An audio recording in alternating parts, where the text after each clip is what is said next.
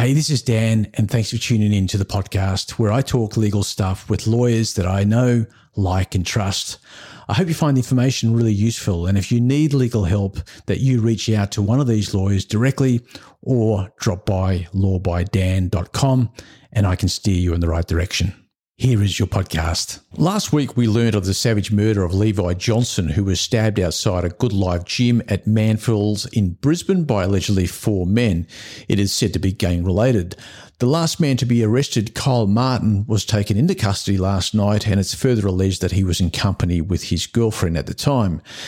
Now, to date, some media reports have suggested that it was Martin who in fact stabbed Johnson to death and consequently has been charged with murder along with the others.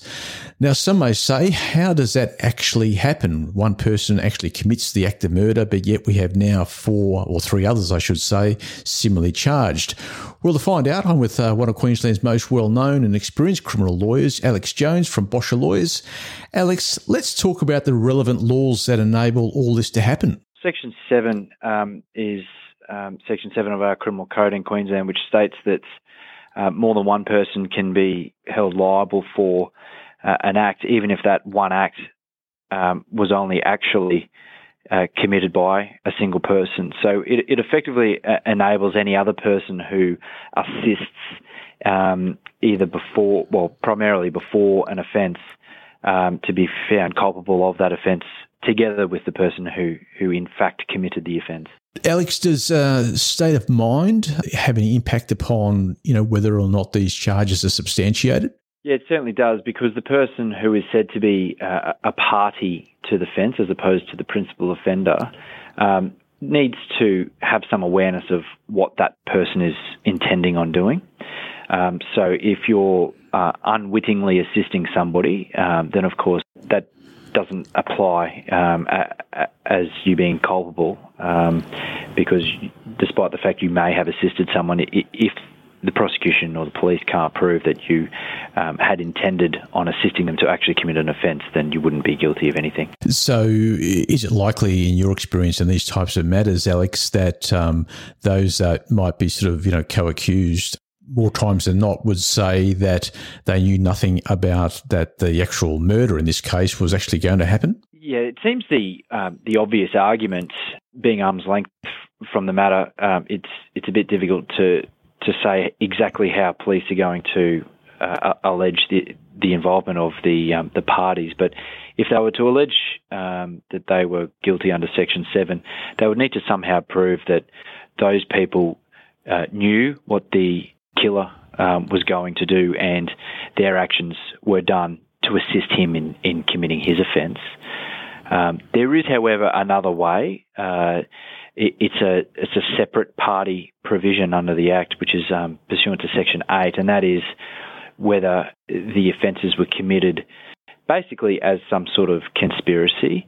So if these people had known, for instance, prior to the killing that was the intention, then that is another way that they could be found guilty. Are there any sort of defences in practice to this section that you've seen? Well, the most obvious is that you could argue that you had no idea what they were going to do. So if they're charged under the first section, that being Section 7, they could say, for instance, we didn't know that he was armed, we didn't know what he was going to do. And of course, a lot would be dependent on exactly what it is said that those people were, what their act was that assisted. Section 8 makes it a little bit more difficult if police were to allege they were a party under Section 8, because you don't need to prove as a prosecutor that the people involved knew that this person was going to be killed. For instance, they could be found guilty under Section 8 even if they knew that the killer was armed, for instance, and just going to confront that person, because under Section 8, all prosecutions need to prove is that the actual outcome was a probable consequence of the common purpose. So the classic example is, of course, if you were to drive someone to commit a bank robbery and you stayed in the car, but they went in to rob the bank, but they were armed with a shotgun, if they killed someone in the bank and then you drove them away, you would likely be found guilty for the murder, because someone getting injured or killed in those sorts of scenarios would be a probable consequence of taking a loaded gun into a bank. Now, just twisting things towards the girlfriend who has been apprehended but is yet to be charged. Alex, if she knew that the offending was going to happen, is she rolled into that relevant section as well? Knowledge is not going to be enough, I wouldn't have thought, in this situation. So just knowing that something was going to happen is not necessarily enough for you to be found guilty of anything. I would have thought that from the news reports that she was, in effect, hiding away with him.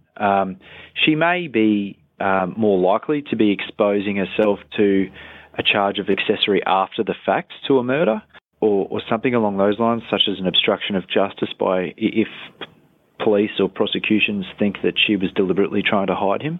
Given that she's not charged at this point, likely in your view that she might have some sort of accessory charge? It certainly seems that she's exposed herself to some potential charges. There will be specific facts and context that police probably know that we won't know, which will determine whether they wish to take any action against her. But on the face of things, it certainly seems that she's at least exposed herself to that potential liability. Alex, with these types of matters, I mean, is it usually the case that police will charge under this provision or this section anyway, and let lawyers like you sort it out in the wash? Yes, it's quite common, I guess, in serious matters such as these, and they don't get any more serious than these types of matters. Police are cognizant of ensuring that anyone who may be seen to have been involved, at least initially, gets charged, and then, yes, prosecutions and defence lawyers and the courts can work it out from there. It's not to say that they necessarily recklessly go and charge anyone, but particularly in this case, I think it's relatively obvious and straightforward that any person who was in one of those cars were properly charged. Alex, thanks for joining me. Thanks very much, Dan. Pleasure. Thanks for listening to the podcast. You can find me on all social channels, including Instagram, Facebook, TikTok, and YouTube with the handle Law by Dan, or simply drop by lawbydan.com. Thanks.